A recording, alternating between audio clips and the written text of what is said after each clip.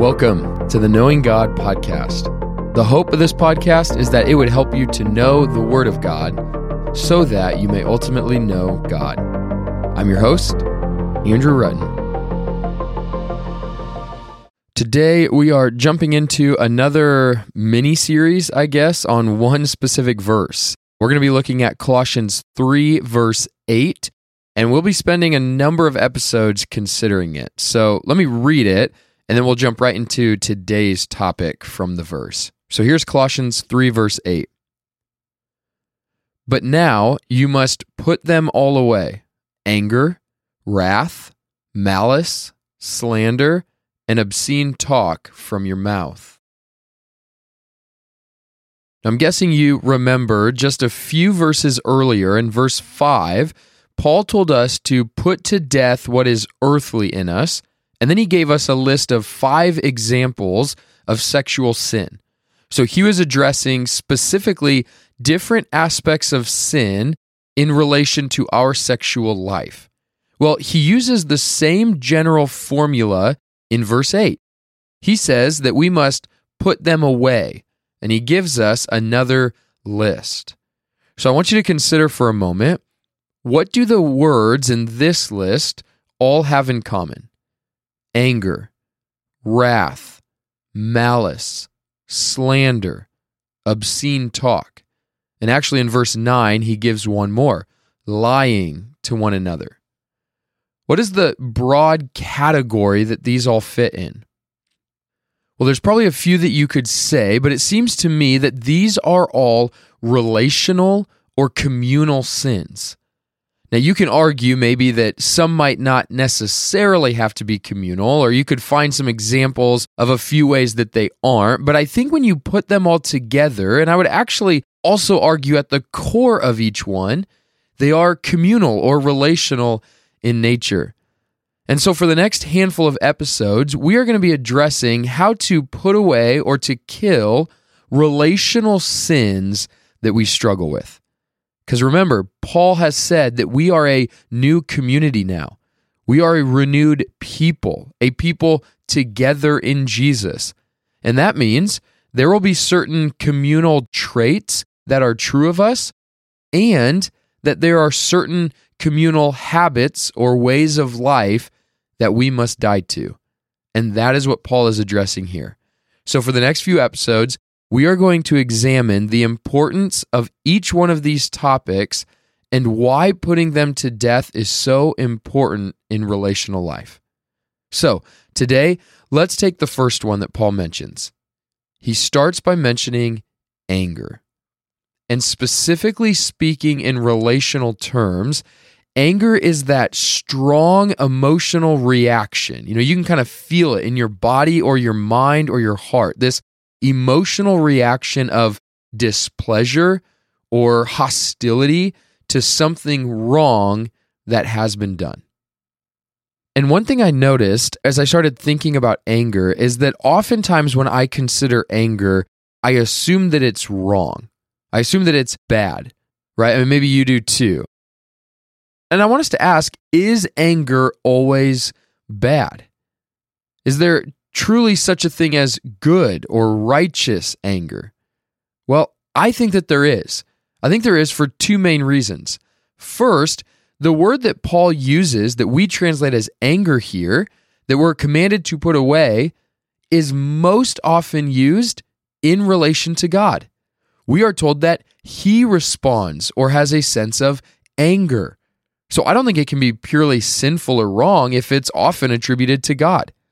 But even more than that, the Bible actually commands us to be angry. In Psalm 4:4, David commands us to be angry, but do not sin. And Paul in Ephesians 4:26 quotes that verse and commands it to the church that we are to be angry and not sin. So apparently there is a way to have a sense of anger and not be sinful. So why would Paul tell us in Ephesians, be angry, do not sin, but in Colossians that we need to put away anger? Well, this is where I think what's helpful for us is distinguishing between righteous and unrighteous anger. Righteous anger is displeasure or hostility toward an evil or wicked thing. That type of anger is not bad. That is the type of anger that God has. We talked about his wrath or anger coming against sin because sin is wicked, it's wrong and evil, and God has a righteous anger against it. Well, so too, we are to have an anger toward that which is against the will or the way or the person of God. But we are not to let that become unrighteous anger. And unrighteous anger, simply put, is more focused on us than on God. John Bloom, who's an author, he writes this to help us determine what is righteous and what is unrighteous anger. He says, speaking of unrighteous anger, that it produces a sour feeling in the pit of our gut, and it does not move us toward acts of faith and love and true justice, but rather toward acts of selfishness like sullen withdrawal, irritability, or rudeness. Sinful anger is characterized by the self-oriented grief of self-pity, not godly grief over evil. Okay, now that was kind of a long paragraph, but that last line is a great summary, so let me say it again. Sinful anger is characterized by the self-oriented grief of self-pity, not godly grief over evil. So, it is righteous anger over the things of God that Paul calls us to. And it is unrighteous anger over selfish things that Paul calls us to put away. Because that unrighteous anger is what damages relationships. All relationships are damaged by self-centeredness, by focusing on self more than another. And all relationships that grow healthy are putting that person's desires and wants first. Righteous anger leads to a love for people, and unrighteous anger is focused on the self and the issues with the self. So let's end with just a practical question then. How do I know if my anger is righteous or unrighteous? And remember, we are looking at all of this in the context of relational life. So let me just give you one diagnostic question. How do I know if my anger is righteous or unrighteous? Well, when you begin to feel anger, start asking yourself this. Is this anger from a love for other people, or is it driving me to despise other people? God has anger over wickedness because he loves people so much. We have sinful anger often because we love ourselves so much, and it drives us to despise others or treat others poorly. Let me give maybe a quick example to end. There was a pastor a few years ago that I knew that had disqualified himself from ministry because of immoral behavior. And my immediate response when I found out was anger.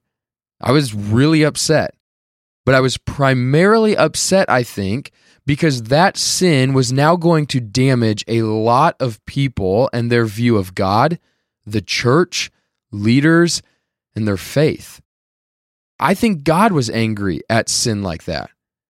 And I do believe my sin, because of that, was based out of a love for the people that were damaged. I think that's a righteous anger, not to hate the person, but to have a deep anguish or displeasure with the sin because it was going to hurt people. Now, on the flip side of that, I also struggle at times with anger toward my son, specifically our 4-year-old, and trying to get him to bed at night, which if you got kids in that stage, it's horrible some nights. And what I've realized is that why I get so angry so quick is because he's not listening to me, he's not respecting me, and he's taking time, because it's taking so long to get him to bed.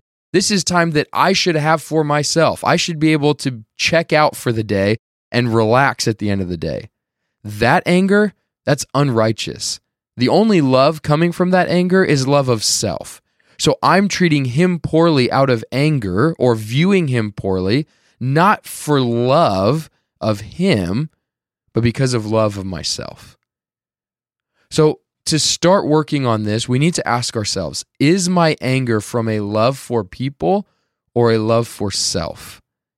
And Paul encourages us, if your anger is merely a love for self and it's harming your relationship with others or your view of others, it must be put to death.